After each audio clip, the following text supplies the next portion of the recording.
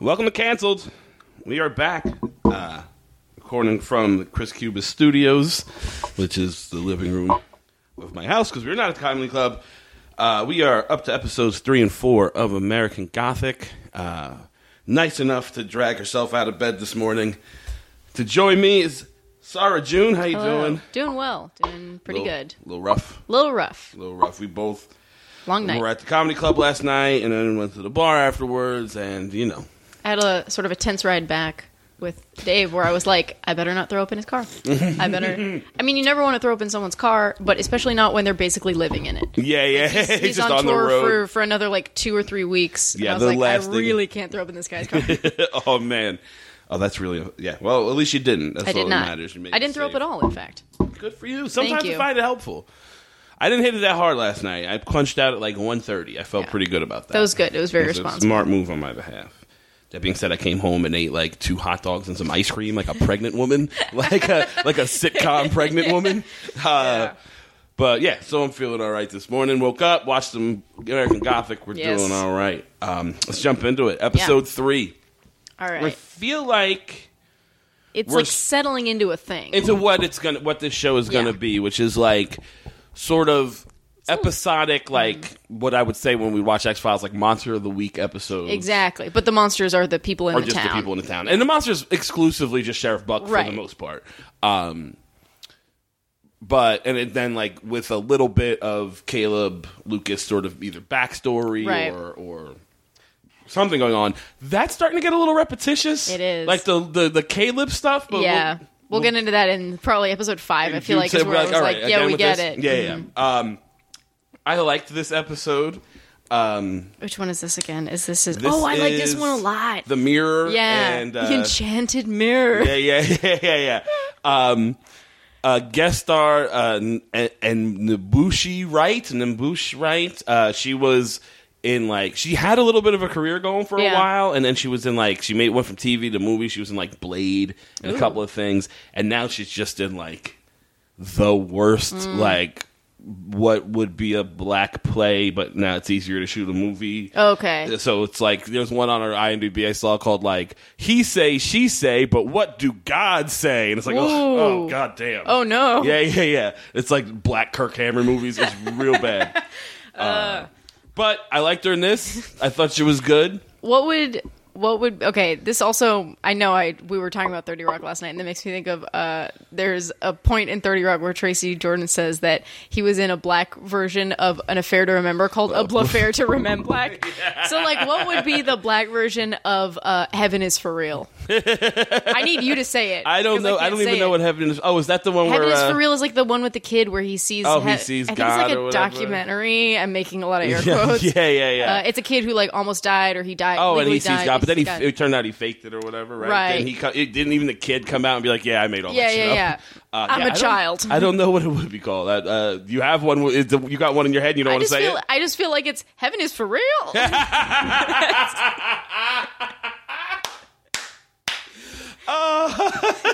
Oh man, that was good.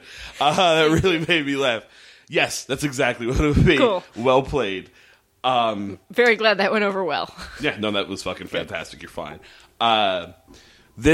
We see Sheriff. There's a moment here that I enjoy because we see Sheriff Buck and Caleb driving in the car. Yeah. And they don't reveal right away that the cousin is in the car with them. It's a pan over, and that moment I was like, God damn it! Caleb, what are you doing? Stop hanging out with the sheriff. Yeah, it's not good. I was like, why did your cousin let you get in a car with the sheriff? And then it turns out she's there, so it's not so fucking weird. Right.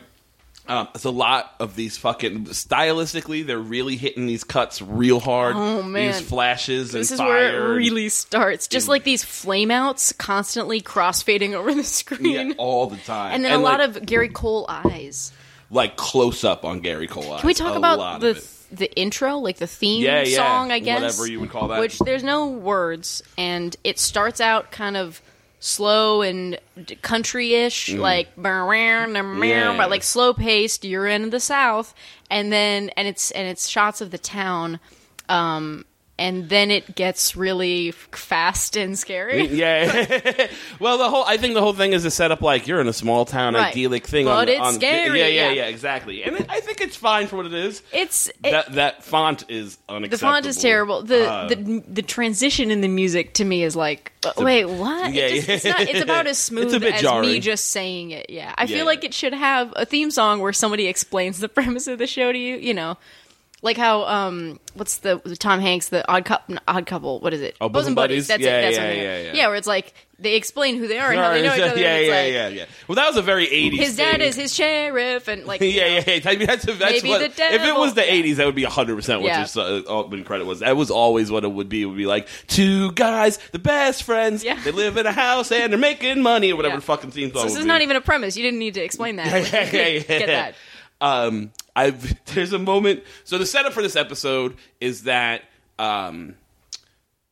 Lucas, that there's going to be a custody hearing about who should get temporary custody of Caleb until they can figure out what to do with him on a permanent basis. Because child services is very slow, apparently. Everything's a little slow in the South. We're in South Carolina.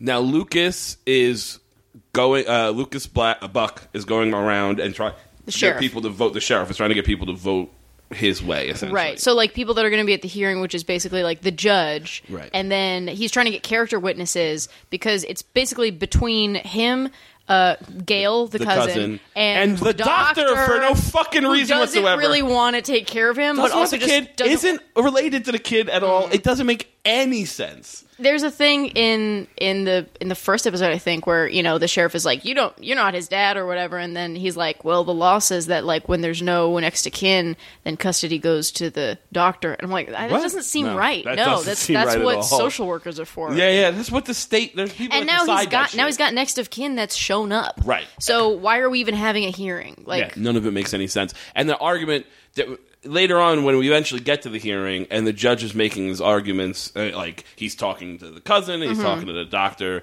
There's a thing with the anesthesiologist, which we'll get to in a minute. But the judge says, like, well, the reporter, we're not going to give him to you because you work long hours or whatever. Like you're not, or like you're just too young or something to look after a kid. Right. We're not going to give it to the doctor because you work. You're never home or whatever, and somebody needs to pay attention to the kid full time. But then, so the sheriff is like, oh, well, then it's going to be me. And I'm like, no, like, you are never home. The sheriff is constantly working. He's always driving around, staring at people and making ravens fly off of branches. So the setup is he wants to convince people to vote for him and also undermine the other two, the doctor and whatnot. So he goes behind his back, the doctor's back, to the anesthesiologist. He supernaturally fucks up an operation that they're doing, which is that, like, he changes the guy chart. So, like, they're in the middle of an operation, and this guy starts having a seizure that they're operating on, and then the anesthesiologist gets blamed because he gave him the regular kind of anesthesia, but if the guy has epilepsy, which he does, then you're supposed to give him a different kind. The anesthesiologist is like, well, he didn't have epilepsy. Like, it wasn't on his chart. And they look at the chart again, and now it says he has epilepsy. And so... My favorite part of all this is that Sheriff Buck is like, does anyone want to tell me the proper dosage of anesthesiology for a man with epilepsy or whatever? As if the fucking sheriff just... I get that he's supernatural or whatever, but no one questions the fact that he's fucking an expert in anesthesia all of a sudden. So he's kind of holding this over the anesthesiologist's head and to get him to say bad shit about the doctor. Right, he's blackmailing him in that way. The thing. Then we go to the black church. We go to the black church, and what starts in this episode and proceeds through the next 4 that I've watched, and it's increasing at a rate that I fucking love, and it's never going to get old for me. I love it every time it happens, is Gary Cole suddenly appearing behind whoever is in this. He is constantly just like, there's a guy looking off in the camera, and then the camera shifts to the right, and Gary Cole is over his shoulder going, hey there. Somebody walks into a room, they're alone, suddenly a hand on their shoulder, it's Gary Cole. Yeah, very often in a way that he couldn't possibly... Yeah. Like, you would have walked... Like, somebody will walk into a room, turn around to the way they face the way they came, and then Gary Cole's behind them. You would have seen him. You were looking directly where he would have been standing. Right where he was, yeah. I love it. I love every really time. It happens here in the church. They're sitting in the pews it's the anesthesiologist whose name is Dr. True Love. No, True Lane. Yeah, and it's him and his wife, and they're at this. I loved this scene because it was so fucking weird. Like, it's super weird. It opens and it shows the church sign, and it says "The Devil's Funeral." Already, I'm in. I'm fucking in the Devil's Funeral. That's great. And so then they go in, and it's basically like a service. There's a gospel choir, which is awesome. It's a service for kids, basically. Like, it's clearly like, I mean, the guy says, like, honey, it's for kids. She's like, kids, yeah. But it's like a funeral. There's a casket, and you see kids looking inside, but you don't see what's inside. Then, the doctor or the anesthesiologist and his wife are talking, and then she's like, don't you want to come up and see what's inside the casket? He was like, it's for kids. Yeah, and she's like, well, I'm going to go. I'm going, yeah. And then she goes, and there's a mirror inside. The devil is you. I was like, I love this. This is so ham-fisted. I love it so much. And then he appears behind her in the mirror. It's so good. And then she turns around and supernaturally, though, because he's not there. Yeah. He's still behind talking to the husband. He's in the pew. The song that choir is singing is super weird, too. It's just like, you're gonna die. And then, like the preacher has the biggest smile on his face. I don't know if you noticed, they're singing about, like, death and the devil, and the preacher's like... They're like, you're gonna die, the devil's gonna get your soul, you're going to hell. Yeah. And, like, I don't even... What are you teaching the kids here? Like, what is even the message of the devil's funeral? It doesn't make any sense. What I also enjoy, though, so, like, the Buck is telling him, like, trying to tell him, I hope I can count on your vote or whatever. Right, to talk shit about the doctor at this custody hearing. And he's not having it. The anesthesiologist is like, get out of here. He tells him talking in church is a sin, which I'm pretty sure it's not. I don't think that's I'm not a church guy, but that doesn't sound right. There's a great... Also, again, another thing of how the fuck big is this town... How far away is that church? Yeah. They drive forever. They drive a really long time. Yeah. So after that, there's a scene where they're driving, the anesthesiologist and his wife are driving home from church. And they drive for a long fucking time. A long time. There's multiple cuts, like time jumps in this drive. At one point, they're like arguing a little bit about Buck or whatever. Yeah. She's like, oh, he seems like a nice guy. He's got a nice smile or whatever. Yeah. And then he's like, oh, you notice his smile? And he's like, come on, man. And a fucking crow or a raven, whatever this bird is, flies into the windshield of their car and almost causes them to crash. It's Buck's animal. It's his familiar. Yeah. Clearly, because, and in another fucking great fucking turnaround areas moment, they are in the middle of nowhere. There are multiple shots of that car driving where there's nothing for miles in either direction, right? They crash into the side of the road, get out of the car, bam! Cole's like, oh, it looks like he can need some help. He's standing right fucking there. I love it. I love it so much. It's such classic horror goofiness, and they're playing it like picture perfect for me. I love it so much. Also, in a more personal note, when I was in elementary school, a girl I knew's mom died because an owl flew into her windshield of her car. Did it go through the windshield? Crashed into the windshield. I mean, owls are fucking big animals. Yeah. Crashed through the windshield, caused a car accident. She fucking died. Oh my god. So that shit doesn't need a that's need real. a devil to do that. Right. It'll happen. Also, whatever. I was not friends with her. Birds are dumb. It was a long time ago. I don't care. But that being said, it's just nuts though. It's like weird. Fucking owl. Yeah, and also kids were awful. Like, kids started hooting at that girl. Kids are monsters. Oh my god. There's also. Here's the thing I love, that tonally there isn't a moment where they're not trying to make the show feel creepy. Yeah. Even show and tell at that elementary school is fucking creepy as well. Everything's creepy. There's so many fucking dolls. Like Merlin had a doll that she clutched all the time, and there's a lot of and then is this the episode where he goes to a random lady's house? Yeah, he leaves school. At lunch, because all he's got is hospital food, which is 3 things of applesauce. It's very sad. And a thing of tapioca. Yeah. And he's like, oh man, hospital food's the worst. And he just he walks. His friend abandons him. His friends, his friends, they have a conversation. And now, one thing I do like, and it'll be more progressively throughout these episodes, he's starting to have a buddy. He's having a little sidekicky guy. Yeah. And it's good story-wise because there isn't really fear of anything too bad happening to Caleb. He's the main character. They're not killing him off, right? So there's no, even when it's I'm supposed to be afraid for him, I'm not. Yeah. You put another kid into that mix, that kid could die at any time. And that adds a little bit to me. That kid looks pretty wimpy. Yeah, for sure. They're talking about where Caleb's going to stay, and Caleb's like, oh, maybe I could stay at your place in the family. And he's like, I don't think my parents were like that much. Your daddy was a piece of shit, or whatever he says. Basically. And Caleb's like, you know how my house burnt down. I burnt it down. I love that because it's like that's a thing a kid would do. Oh, it's yeah, like, for sure. hey, Oh, yeah? hey, well, fuck me, well, fuck you. I burned a house. Yeah, for sure. But that's when he leaves. He like goes to the fence. He sees Merlin, or whatever her fucking name is.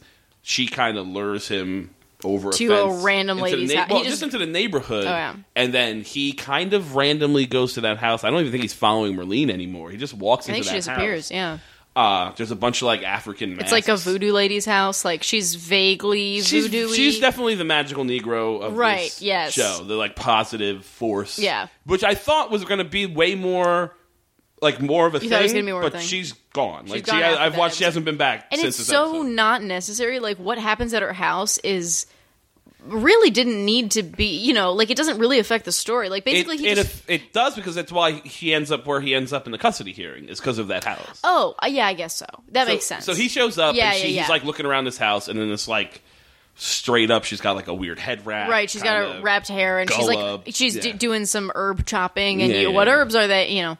And she's like, "Well, don't touch that doll or whatever." Oh yeah, and then there's a creepy doll sitting in a rocking chair looking out the window. It's so creepy, and its eyes are blank, its eyes have been painted over or closed or something. And she's like, "Don't touch it." And then she's like, "Everything in this house is the spirits of my dead ancestors." And he's like, "Okay." And then she's like, "Sometimes there's ghosts, and that's cool." And he's like, "All right, I feel better about ghosts." You know. Because he asks, like, "Have you ever seen a ghost?" Yeah. And she's like, "Have you ever seen a ghost?" And he's like, "Maybe." And she goes, "Well, maybe I have too." Like, fucking really weird exchange. Yeah. But they make some, like, she tells him, like, you're a really good helper. Like, he's helping around the house a little bit. Here's a weird thing for me. Nobody seems to give a fuck that this kid, they know the kid's not in school. At one point, she goes, "Oh, why aren't you in school?" And he goes, "It's lunch." You don't get to do that in elementary school. You don't get to leave school at lunch.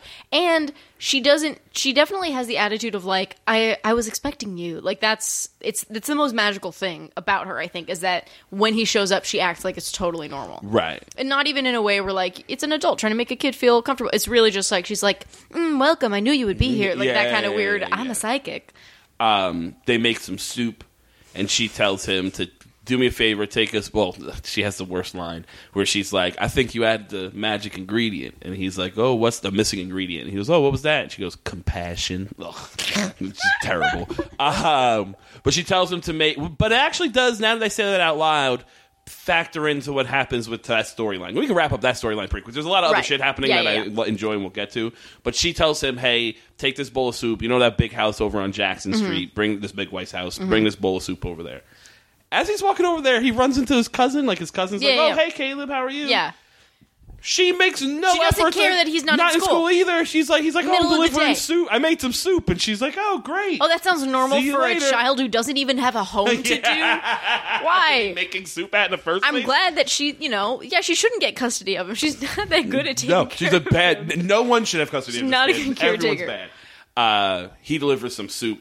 We'll find out later who he delivers it to. Meanwhile, and this is sort of the main crux of this episode, the anesthesiologist's wife are getting, or it's not even his wife. They've just been married. No, they're newlyweds. They're newlyweds. Okay, because that's why they're having all these presents. There's all these presents. They're still receiving wedding presents. That's how newlywed they are. This was a really weird exchange for me because he comes home on his lunch to get lunch, or comes home on break to get lunch. Right. And she's like, "Oh, I didn't have a chance to make anything." He's like, "Fine, I'll just nuke something. It doesn't matter." And she's like, "Wait, we got to let's open this present. We agreed we would open all the presents together." Yeah. He's like, "Sweetie, I don't have time. I got to eat before I get back." And she's like, "Oh, but what if we don't open the present together? Then it'll ruin it." Then it's like, just unwrap the fucking present. Just stop talking. It's literally 15 seconds. Yeah. It would take no time. Yeah. It's such a weird... It takes way more time to argue about opening this present. Yeah. They open a present, and it's a mirror. It's the mirror that was in the casket. Was at the it? Devil's I didn't funeral. catch Yeah. that. Okay. Well, it's the one that was in the casket wasn't on a stand, but it looks very, very similar. Okay, if I'll it's buy not that. the same one. That makes sense. Yeah, they would do that. At which point she is immediately enchanted by this mirror. Like, she looks in it for a second and like her eyes go wonky. Yeah, and she just goes like, "Oh." Because what the magic in this mirror is, it makes you horny as hell. That's apparently all it is. But I think it makes her, it's kind of a it makes her horny for her husband? It makes her horny for her husband and for herself, because then she's staring in it constantly, like caressing herself and like messing with her hair.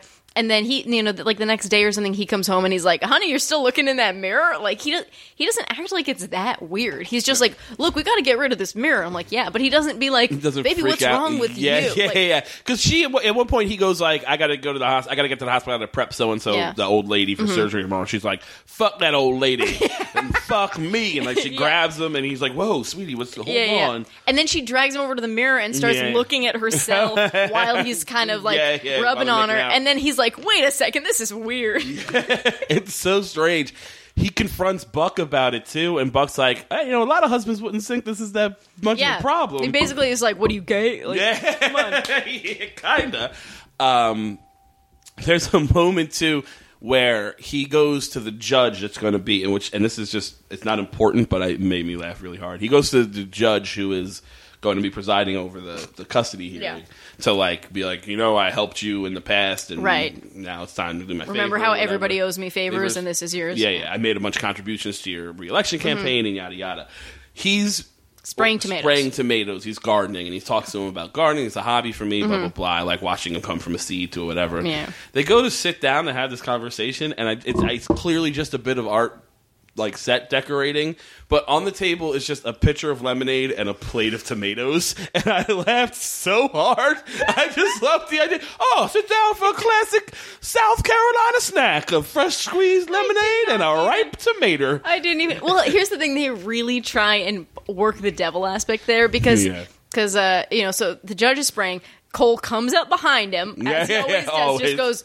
that stuff will kill you. And then the judge is like, oh no, well I heard this pesticide is like safe or whatever. Yeah. And then he's like, no, I meant the tomatoes. People used to call them poison apples or whatever. And that's not true. I can't imagine that's true. It doesn't make any sense. People used to call them different things, but poison apples was never one of it. And it's like, okay, we're bringing apples into this.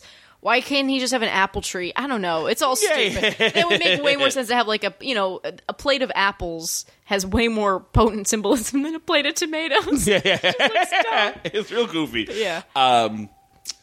Also, he's not spraying very well. He's not spraying the undersides of the leaves, and that's honestly half the job. Bug is. And whatever. It's just a bit of action for him to be doing something as opposed to just standing and talking. The anesthesiologist finally snaps because his wife's too horny. And he's like, we got to get rid of this mirror. And he smashes the mirror to bits. At which point, magically, the wife's eye disappears. It looks, I guess it's supposed to be that he thinks when he smashed the mirror that glass hit her in the face. But the wound does not look like, she's not bleeding. No, she's not bleeding. It looks like somebody snatched an eye out of her face. And like there's an scar tissue around it. Yeah. It's like already healed. Yeah. It's real weird. But it's all like it's gaping around the hole so that it looks like an asshole on her face. Like it one really side of her does. face It looks is just puckered. A giant asshole. Yeah. Yeah. And here's my problem with that, which is it's fine. Like the magicalness of it, I get it. It works. It's creepy looking. Yeah. All that's fine. I don't buy that he would think the glass hit her because it was nowhere near her. Yeah. And two, he's a fucking doctor. He knows what cuts look like. Like that's not that, but whatever. But I think the thing is, I think he knows. Yeah. He does know, and he knows. Like he seems very, very quick to be like, this mirror is enchanted. What happened to her was like he doesn't try and explain it away. That's what was interesting to me about this is he doesn't try and find a logical explanation. Like I think he knows that Buck. That's some magic shit going on, right? Yeah, because then he starts being like, "All right, man, like I'll do whatever the fuck." Like particularly like there's a bit where like earlier when he confronts Buck about it, and Buck's like, "Well, what's your problem?" Yeah. Buck he doesn't just flat out say, yeah, I'm magic, that's a magic mirror. Yeah. But he might as well. Yeah. He makes, like, I sent you that mirror and it's what's causing your wife to act weird. It's essentially what he says. So he's really kind of being very upfront in this episode about having magical powers. Yeah. We finally get to the hearing.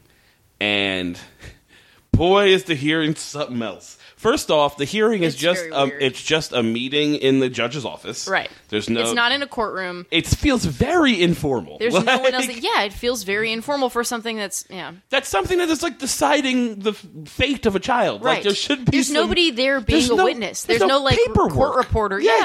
It's just it's just a bunch of people. Yeah. A bunch of people in an office. Caleb's there. They ask Caleb, "Who do you want to stay with?" And Caleb's, "I guess I want to stay with Dr. Matt or whatever."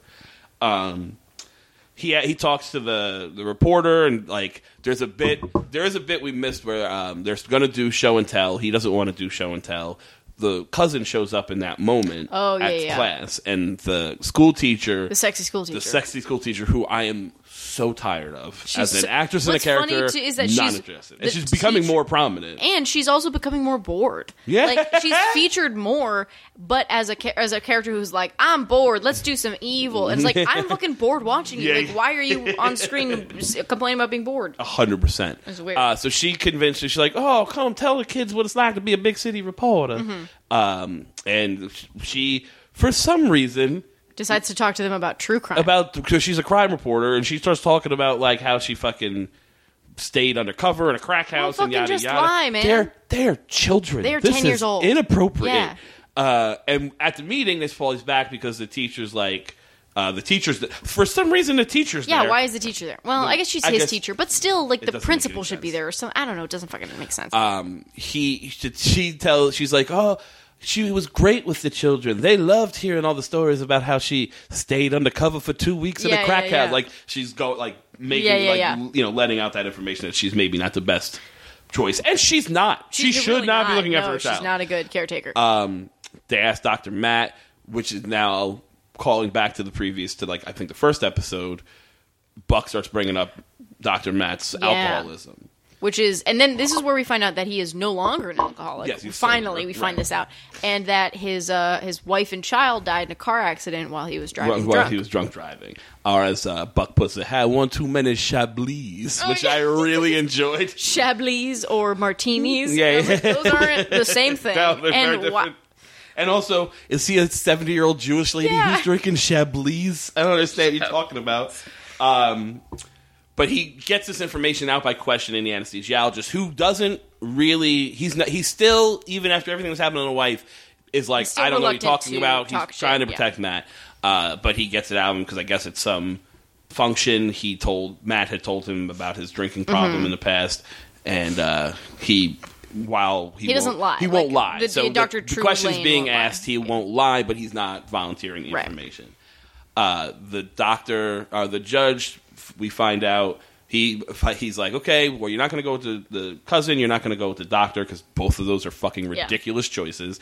And Buck's all like, oh, well, I guess I'm the only one left. He's like, do you know Miss African, whatever the fuck? He's gonna the woman who he randomly walked into and met that day, randomly walked into her house and made soup once, is gonna be her caretaker now. Okay, sure. And makes as much sense as anything else in this town. Sure.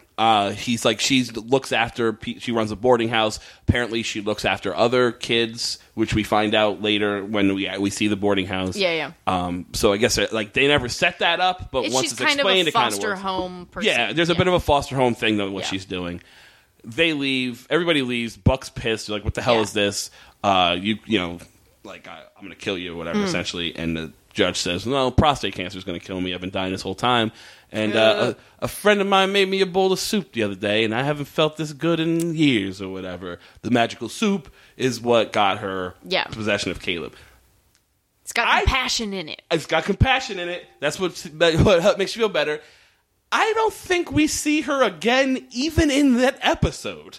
They go back to the fucking boarding house, and she's not there. She's not there. It's just a couple of kids, and there's in the next 3 episodes, we're at the boarding house kind of a lot. It looks like Gail starts staying there too.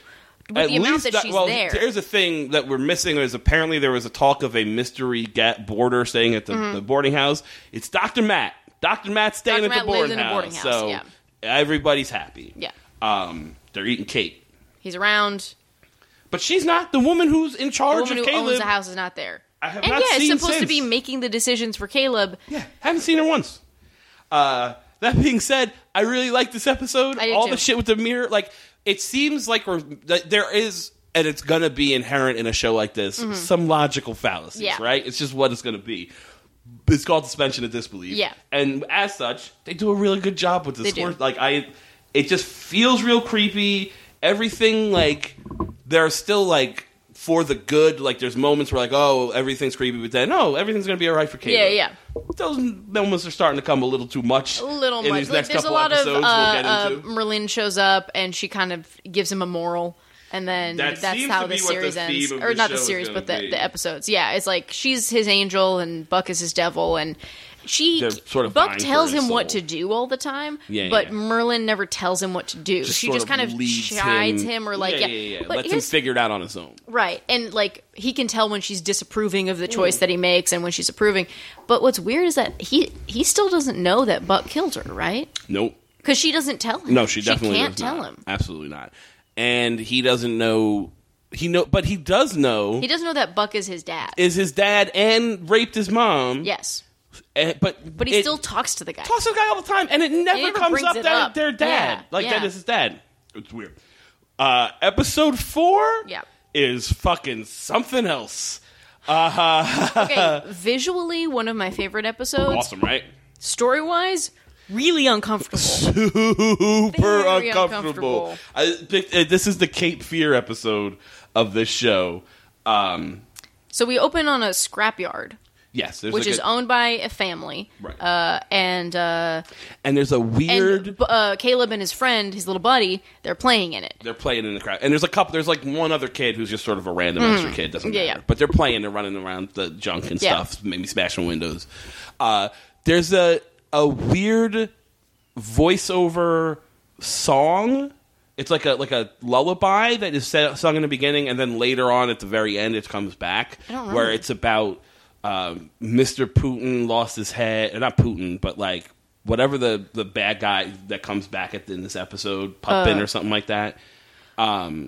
It's sung over, and it's like Mr. Pupin lost his head, saw the two of them in bed. Oh, blah, blah, yeah, blah, yeah, blah, yeah, blah, yeah. blah. And it's a lullaby, which doesn't make any sense at first. Right, But it's- we'll come yeah. to find out what it means. We also never see anyone singing it, right? No, it's just a voiceover. it's just in voiceover for sure. The father inside the house hears the kids playing in the yard, goes to chase them out of the yard, and wouldn't you know it, over the shoulder, Gary Cole's Oh my here. goodness. yeah. Where'd you come from, buddy? I live inside you. They're looking. He's like, oh, we got to. He says, I got to take the doors off these old There's a ton of it's a junkyard, so there's cars, there's old refrigerators, there's like a there's bus. whatever. Yeah. And it's like, we got to take the doors off these refrigerators because you don't want a kid getting trapped in them or whatever. And Gary Cole alludes to some situation in the past where he helped him out. The guy, the owner of the junkyard, his name is Carter. So he was like, he gave him some money or something. I feel like it's one No, of it's not those. even. He helped him in that situation with that girl. It's like he alludes to some sort of indiscretion that Right. he helped cover up. Yeah. And he's like, I told you when I did, I was Oh, gonna yeah. you're gonna need one of those sometime I'm gonna ask you for a favor. Godfather Yeah. moves. Well, here's the favor. He said, I need somebody in the office. I need a new office girl to run errands and file papers coffee, or whatever. blah, And blah. he's like, how old's your daughter? And the daughter Penny's, she just turned 15. Yeah. And he's like, oh well, shit. He needs to be 16 to work.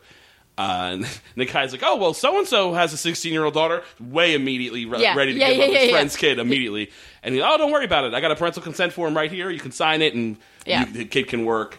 But he clearly is very uncomfortable with the daughter working for Lucas, as well he should be, because he's the devil. He's definitely Satan. He's literally Satan.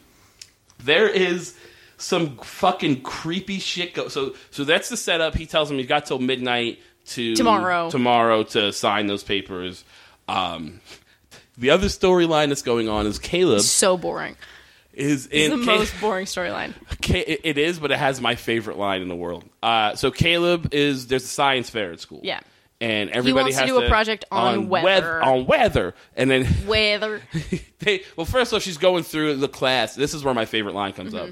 She's going through and she's asking everybody what their subject's gonna be. And she asks one kid, whatever. And then she asks this kid, and he says, "Me and my daddy gonna show how venison tastes better if you get a good clean headshot." That is not science. What the fuck are you talking about? And also, is your science project going to be you shooting a deer in the head? Yeah. Like no, it in the sounds like multiple multiple deer. Yeah, Because you got to yeah. shoot one clean, and then you got to shoot one in the chest you need or a something. control group. Ugh. It's fucking She's really- and fucking Miss and- Coombs and is like, excellent. okay. That's a great Great. Oh, subject. good. And she asks Caleb, I want to do weather. And she's like, well, that's a little vague. Yeah. And he's like, bad weather. And she's like, perfect. That'll work. Whatever. Just fine. Don't narrow it down any more than that. I love it. So we eventually see Caleb, and we figure out Caleb's going to do...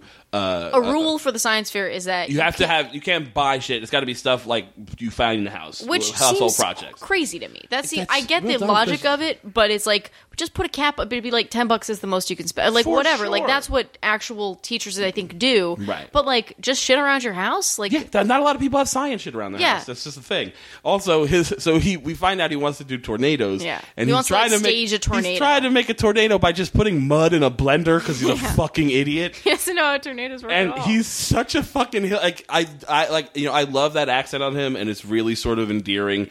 But it really is. The southernness of it at times is so heavy-handed. Well, because he says this dang thing ain't worth a dang. It's my favorite. I'm trying to make a tornado, but this dang thing ain't worth a dang. That's too many dangs in one sentence. He's on a porch messing with a blender, trying to make mud into a tornado, and then Gary Cole shows up, goes, "Hey bud, hey baby, what's wrong?" And he's like, "This dang thing ain't worth a dang." And he's like, "All right, well, I'll tell you how to make a cool tornado. You go buy some plywood and some plexiglass and a little motor, and we'll make then he's a bunch of dry ice. We're not allowed to, we can't do that, and this is against the rules." And then the doctor shows up and is like, "Caleb, you want to read a fun book about tornadoes?" And Caleb's like, "Nah." Yeah, I was like, "Nah, I'm not gonna. I ain't reading books." Yeah.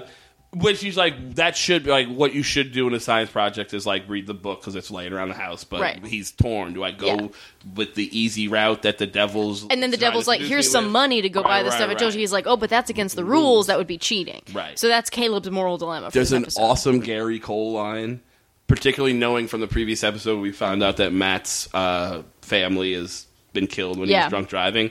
Gary Cole's like, "Oh, you can't make a tornado in that thing," when he's fucking with the blender. He's like, "Only thing that thing's going to be good for is if you're trying to make Dr. Matt a frozen daiquiri." Yeah. And I was like, "Oh, you piece of shit." Like, that was like cold. That's and, like, very cold. Yeah. It's Gary Cole. But I really like it.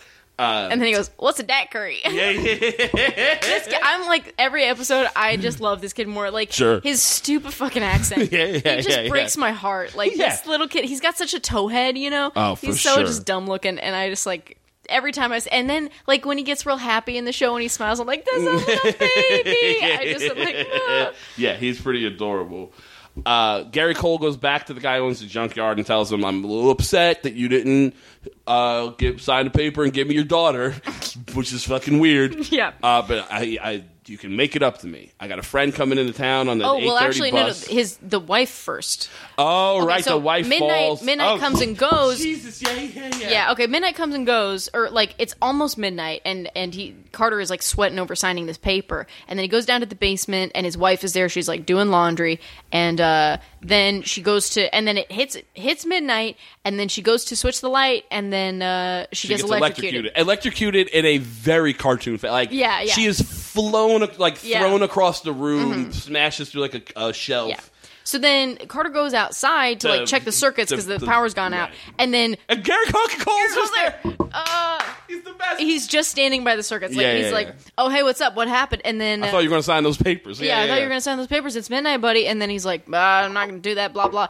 And then he's like, "No, I need to help my wife." And then goes, "Oh no, she'll be fine. All she's got is a hairline fracture. In the ankle. She dislocated her hip and took a shock to the heart. She'll be fine." This is like 3 minutes after she's been electrocuted. Right. He has definitely not been in the house. So then they go to the hospital. Turns out everything Gary Cole said was right on. Dr. Matt says hairline fracture is shock to the heart, but you got a strong heart. You're good. And then Carter goes like, "Damn that buck." Yeah. And then Dr. Matt's like, "Huh? What?" And then he's like, "Never mind. Don't worry about it." Yeah, I'm like, "No. No, tell people. Someone needs to know that you have... Tell people. Also, Dr. Matt, why aren't you like, no, tell me. I'm already very suspicious of this man." Dr. Matt doesn't pursue it at all. No, he really is very lackluster in his pursuit of the devil.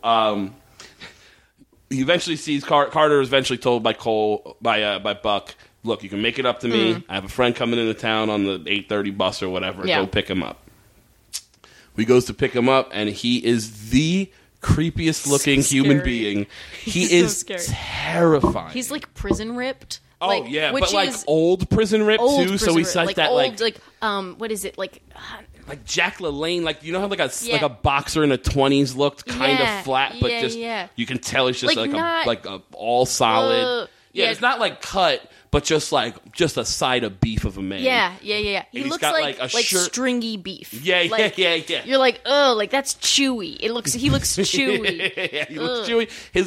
He's got that southern tiny ponytail. Yeah. Where his hair's pulled back and he's got a 3-inch ponytail in the back. It's real weird looking. Very gross. That other thing that men seem to do in the South, more so in the 50s, but there's a holdover in this town, which is that I think they buy shirts a size and a half too small.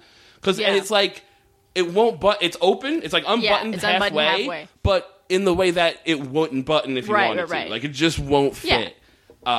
We find out has that an earring. He's got a big hoop earring and a spider web. He's got a tattoo on his forearm of a spider and a spider web. And when we first see him, we pan up, we start at the ground and then we come up, and it stops on his midsection because his arm is bent and you can see the tattoo, and it stops for a couple seconds, and it's like, you guys saw that you see the tattoo? See it? Okay, all right, face now. It's yeah, we fucking saw the tattoo. Man. Took us 2 seconds. Yeah.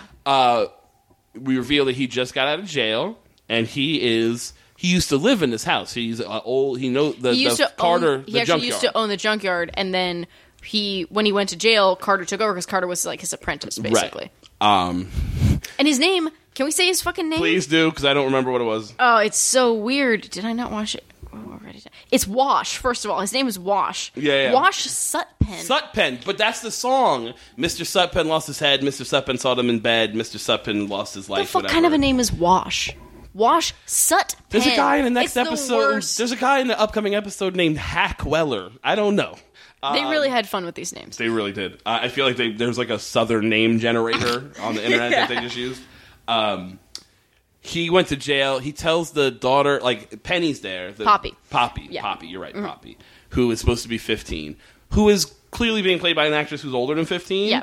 But she is pretty good at playing little girl, which makes it 1,000% creepier. Awful. It's so uncomfortable. 15-year-old girls. I know that the girl playing her was 18, right? You just know that because that's how movies work. Exactly. But she is believably 15. Sure, she looks like she could be. See it. She could be 15. And she's but she's almost playing a 9. She's playing a 9. It's real creepy. It's very creepy. She doesn't act like a 15-year-old. No. She acts like maybe an 11-year-old. But an overly sexualized 11-year-old, which is very Lolita, and I hate it. I hate it a lot. Uncomfortable. Because the thing is you could. I understand that the premise of this story basically is that she is in erotic danger at all times. The sheriff wants to steal her and do something terrible with her. Right. This guy Wash shows up immediately. He kind of starts being very, very creepy. Immediately. He tells her at one point that he made her a present, which we don't see what it is. Oh, that's not true. I made you a present while I was in jail. He opens it. She opens it up.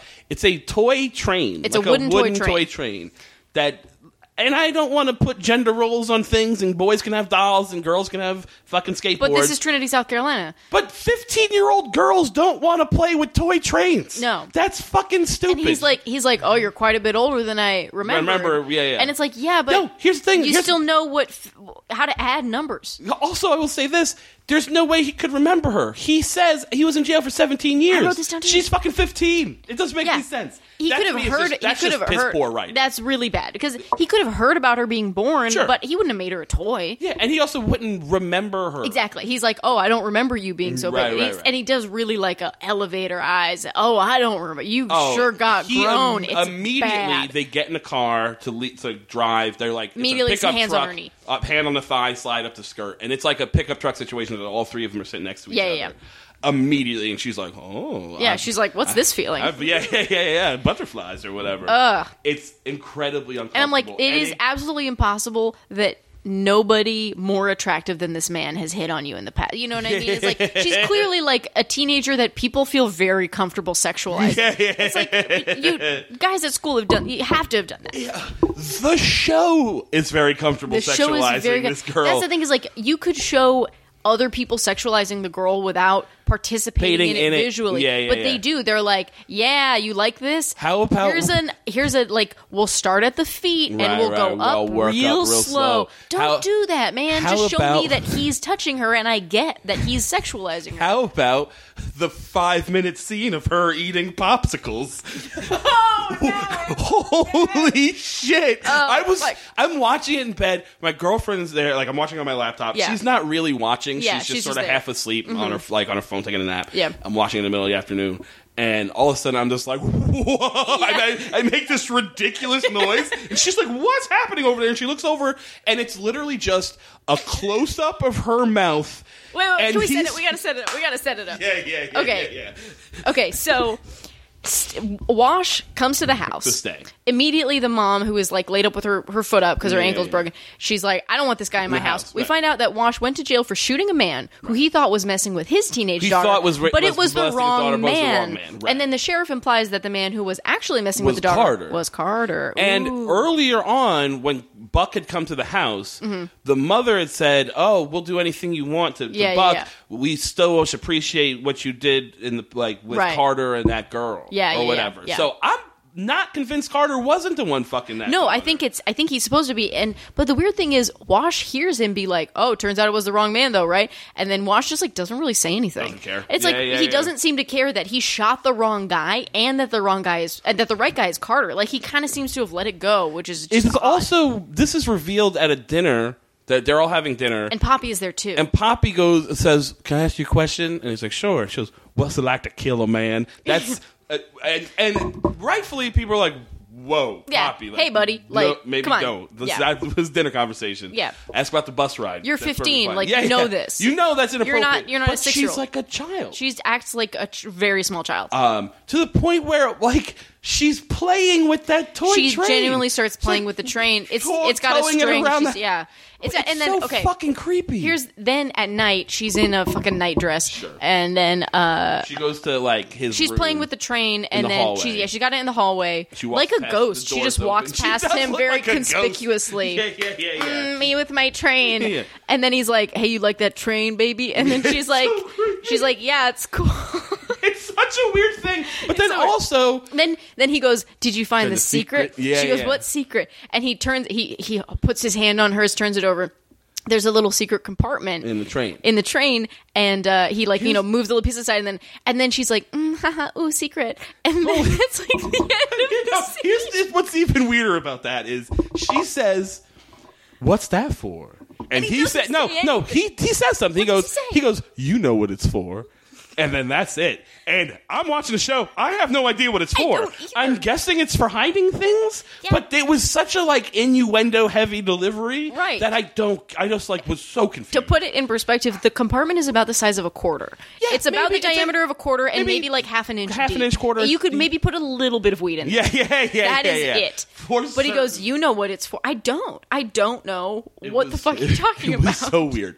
So the next day, she leaves. That's the end of the night. That's the end. So the father is like in the hallway at one point going, "Hey, what the hell's going on here? What's up? Get back to your room." Hey, you kids get out of here. Yeah.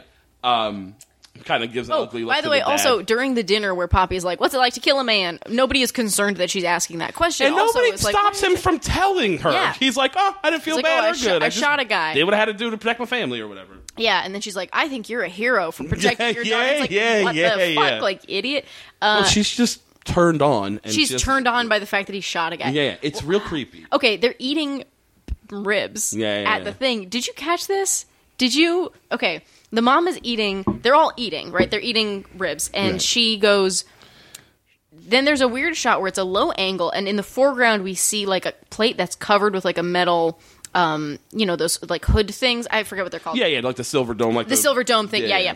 And then she lifts it off, and she goes, "This is apropos of nothing." Right. Like they're in the middle of the conversation about how he killed a man, and she lifts the dome off, and there's like a weird mound of like white stuff, and it's out of focus. She's in focus in the background, right? So you can't really tell it. And she goes, "Hey, it's a pig picking cake."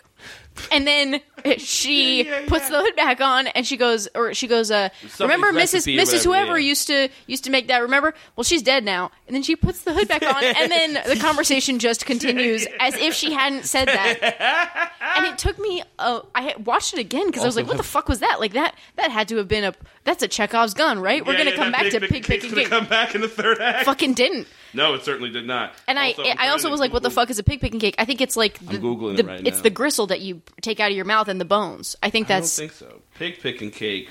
What is pig picking cake and where did it come from? Eater.com. Pig picking cake. Hold on, I'm trying to see what it says. Is there pork inside? No. However, what the fuck? Yeah. So it's an actual pig picking cake is a traditional Southern dessert that is often eaten at barbecues, picnics, or other communal gatherings. A vanilla cake batter is usually tossed with segments of mandarin orange, which help keep the cake moist and add sweet citrus flavor. Once baked, the cake is traditionally topped with whipped frosting that includes chunks of pineapple and its juice. Okay, so it really has nothing to do with the story. Has nothing to do with anything. I think it's just a little touch of like Southern realism for people. As if it's not realistic enough that they're already just like eating ribs in a living room, and talking about how he shot a guy for touching his daughter. All right, so let's get to the popsicles. It's fucking insane. Yeah, okay. So he's sitting on a bench the next day, he's like doing garden work. Right, no shirt. Old muscles. Old fucking like leathery. Yes, leathery. That's the word I was like. Just straps of leather. His body is made of various straps of leather. She comes out with 2 popsicles in a little white dress. And barefoot. And she's like, "I brought you a popsicle." She gives him a popsicle. They go sit down on a porch swing together. Yeah. And he just starts... She actually, for like 10 seconds, she acts like a normal teenager. Like, she starts talking to him, just blabbing about popsicles and how her friend Lori likes this kind of popsicle. And he's like, "I don't care." Like, he basically is like... Shut your mouth. I'm like, no, this is... this is what teenagers are actually like. The creepiest seduction talk of like, no, the best is you have to sit and he goes, "Sit still and you'll feel the breeze on your body."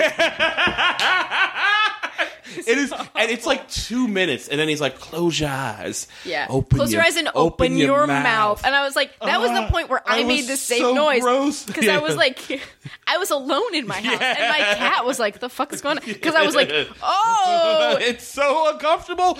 And so she like leans her head. She back, closes her eyes and opens her mouth, and he puts a popsicle tip. Mouth. Actually, what he does is, he first starts holding it over her mouth and letting it drip. Her fucking and tongue. It just looks, and then they cut, like you were saying, to a close up of her mouth. Whereas before it had been a 2-shot, so it was creepy, but we could see everything that was going on. Then we literally just get a close up where all you see is her. You don't even see her eyes. You see her open mouth and popsicle juice dripping into it, and her kind of sticking her tongue out a little bit and going and giggling. It's so. I literally have a note where I wrote here that just says, "Okay, CBS, we get it. You want me to fuck this 15-year-old?" Like it's the. I don't understand how that got on television.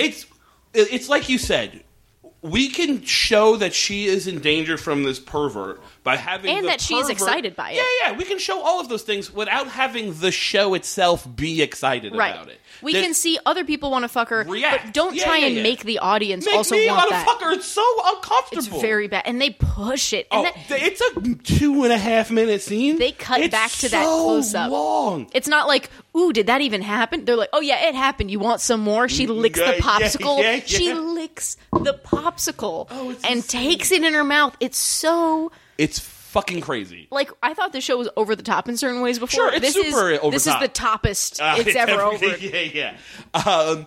We eventually see her again. She goes for a little swim it's a cool off in all of her clothes, in all I guess. of her dress or whatever she's wearing. She gets in the water. This is what's crazy. So she walks to the water. This is where we get the pan up from the feet. Legs, ass, tits, face. All right, okay, we get it, guys. Like, she's about to get wet. We get it. She's wet. We get it. But here's where I have an issue, and it's not even with the sexual part of it, which is obviously it's the logic of him. Fucking A. So it's a long walk. We follow her down the shore. Out into the lake. She walks into the lake. She kind of floats a little bit. There's a beat. She floats. She like puts her head under the water and comes up. And like not all the way, but just like her hair. She gets her hair wet. She stands back up. There's a pause. And then Wash Septum or whatever the fuck his name is shoots up out of the water like Jason fucking Voorhees. Yeah. And he's like, ah! Like, he literally, like, growls at her. He does yell, ah! And his hair is loose, and it's, like, all wet over his face. He looks like a Loch Ness fucking monster. Too, because he's older. He's entirely terrible. He is very scary. My nightmare. Like, if you are, like, you're on a road trip through the South, your car breaks down, and he's the guy who finds you and is definitely going to rape and eat you. Yeah, like, he's a terrifying looking person. His hand is so big, and you're like, oh, he could just put his hand on your neck and just crush. Yeah, you can see he can just, like, crush walnuts with his hand. Yeah, like, he's got those sort of muscles in his hand that you shouldn't have. Yeah. He pops up, screams. She's like, oh, you scared me. And they are full on. They start, like, sexy roughhousing. Yeah, full on sexy roughhousing. Yeah. To the point where, like, when the father. There's no splashing. Immediately he grabs her and, like, they nuzzle. And nuzzling. Yeah. Nuzzling. Yeah, it's just a lot of nuzzling. To the point where the father. When the father's like shows up and was like, "What the fuck?" Yeah. Which he should. Yeah. When she looks up, she just has her head in like the nape of his neck. Yeah. It is. He's full on holding her in his arms like a bride being carried. You know. The father throws like, "You get in the house, girl." He goes to attack the guy. The guy's like, "We were just swimming," and fights him off real easy. Because he has all the strength of 100 men. Yeah. Well, he's had a hard life of driving steel and laying track or whatever the fuck he's been doing. He's been chopping wood for 17 years. Yeah. I feel like he owns that junkyard because he can actually just crush cars with his hands. Mm-hmm. That's what he used to do. Meanwhile, the rest of the other part of the storyline is the science fair. Right. It is so like cutting back to the most wholesome. Yeah, it's the most wholesome thing that's ever happened to Caleb. Oh, by far. In the run of this series. In his life. Before the series started, his life was taking care of a mentally challenged girl but I guess he was and in a school drunk too. dad. Yeah, and also going to school, which is crazy that he even fucking did that because, you know. No, he should be setting fires somewhere. He should just be a fucking serial killer in the making. Right. He has taken the money from Lucas, from Buck. He's made this, admittedly, quite cool tornado chamber. It's like a plexiglass box with this thing, and he turns it on and makes a fucking tornado. It's pretty cool. It's very nice. But he doesn't understand why it works. He doesn't know how it works at all. He just knows that it works. Then, so the dilemma is Buck being like, doesn't matter why it works, it matters that you're cool and everyone's going to think you're cool. And then Dr. Matt is like, you should read it and find out how. That's what separates the boys from the men. Yeah. Not really, but sure. Like, not at all. We are shown the actual science fair. We don't see any of the other kid. We don't see dead deer, unfortunately. Yeah. We just see him. He does the thing, and then he kind of looks over at Buck, and he looks around, and he sees the other projects, and then he just goes, you know what, this isn't right. Yeah. And this is after everybody's like, ooh, cool tornado this is great. chamber. Yeah, everybody's like into it. Awesome. And he's like, ooh, attention, and then he's like, oh, but I feel my conscience. Guilty. Yeah. So he admits that he bought the stuff and blah blah blah, and he's like, I'm disqualifying myself from the contest. But then he's like, I'm still going to talk about tornadoes for a while because he Dr. did read Matt, the book. tells him, why don't you tell him about Bernoulli's principle, whatever it is. I don't know words. Which he then does quite well. He's like, that means the air pressure on the inside is more on the outside. And he has and like at the end, nothing better than a tiny Southern boy talking about tornadoes. Yeah, it's kind of great. That's why when tornadoes come, you got to open your windows. I'm like, I love Matt, you. blow your house out from the inside. Be my son. Yeah. He does like quite well. Everyone he gets all the like attention and that he would have gotten anyway. Buck is furious. Buck is so pissed. And that's going to be a theme for the rest of the fucking time of the show, which I really like because, like, in the next episode of this, a couple episodes later, he talks about free will and how he's like, nobody does anything. I don't ever make anybody do anything. They just do what they want to do. They wanted to do it anyway. I just kind of help them out. Is his message, and like that actually has been pretty solid this series throughout. He doesn't actually lie. He never is like, I didn't kill that girl. He's just like, I don't know. He lies by omission, but he doesn't lie. A lot of the time, he doesn't even seem to try to defend himself. No, or try to hide the fact that he's got magical powers. He certainly like kind of blackmails people into doing stuff, but they do have a choice always. Yeah, for sure. And it's always like, I mean, the choice is always like this or it's never like do it or I'm going to shoot you in the head. It's like do it or you'll be embarrassed socially, or like do it or people are going to find out about your stuff, or whatever. Or do it and your wife's eye will be gone magically. Which, by the way, we never mentioned in the end of that episode. After the hearing, the Buck goes to the anesthesiologist and says, I don't blame you for anything you did in there. Yeah. I'll never hold that against you. It's not your fault. Yeah. And the wife's eye magically heals back Yeah. up and is fine again. So, like, he's not all bad. He's not all bad. No, he's 100% all bad. He's very like, you held up your end of the bargain. It didn't work out, but not because of anything you did. Right. Like, so he does uphold his end of the bargain, which is like, you can trust him if he says like a thing, he's going to do it. Yeah. It's like if it's to deal with the devil, it's still a deal. Yeah. We cut back to the junkyard, and the Carter is like now just like in the hallway with a shotgun, sweating. Yeah. He keeps like going to the door. What's going on there? He's, like, keeps imagining her giggling, Those- kind of sex yeah. noises.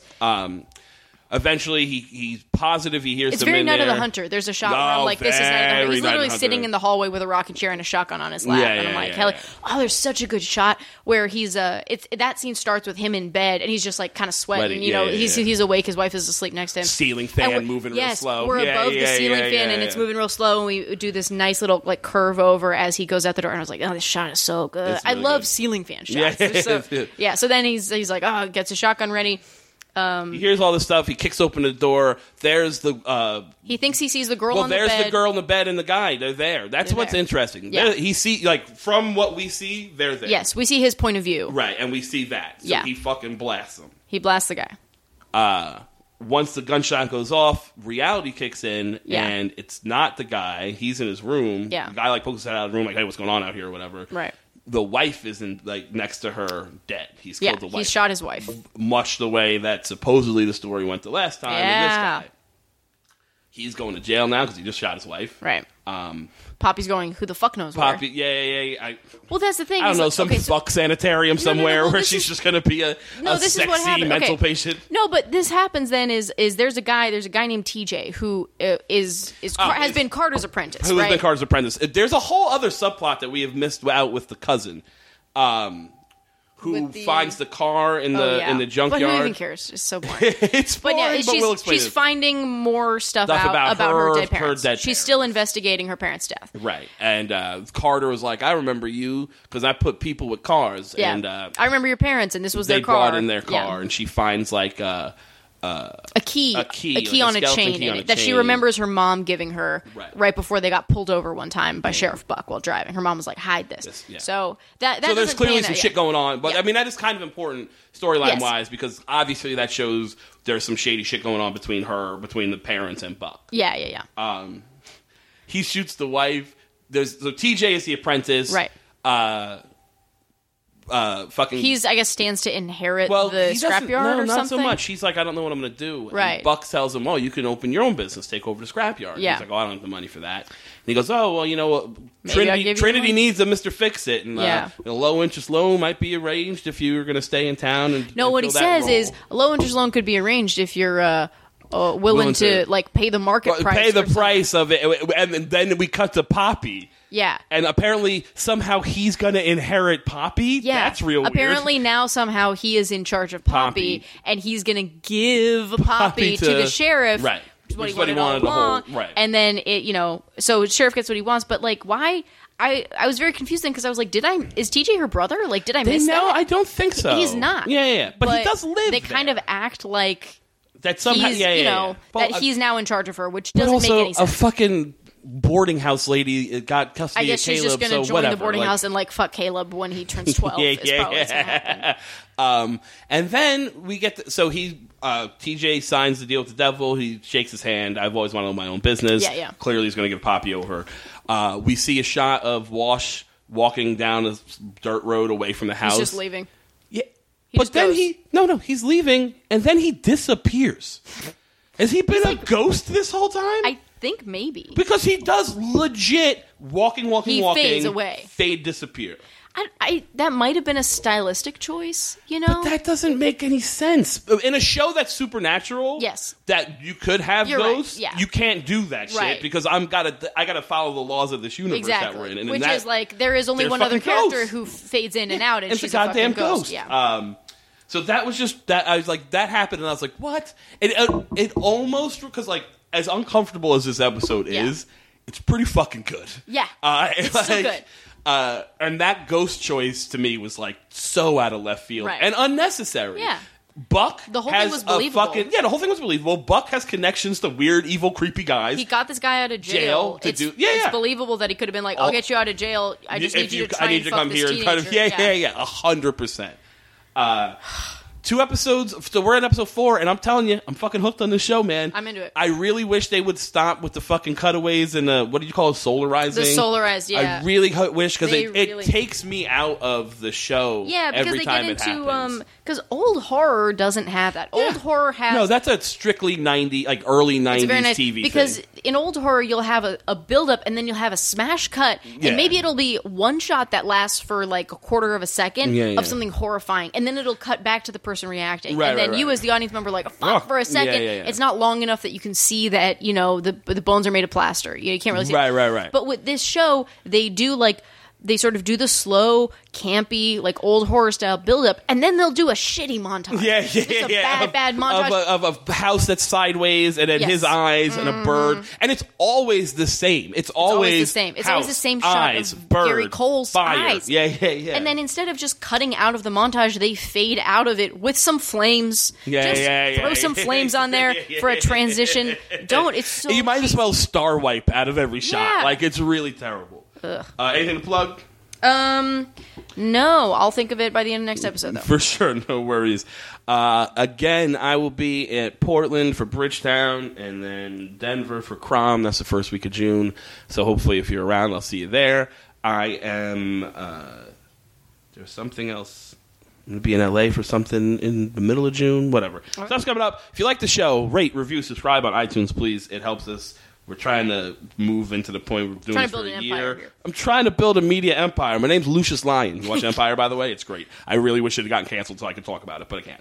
That being said, stick around. We'll be back next week. More American Gothic. Have a good one.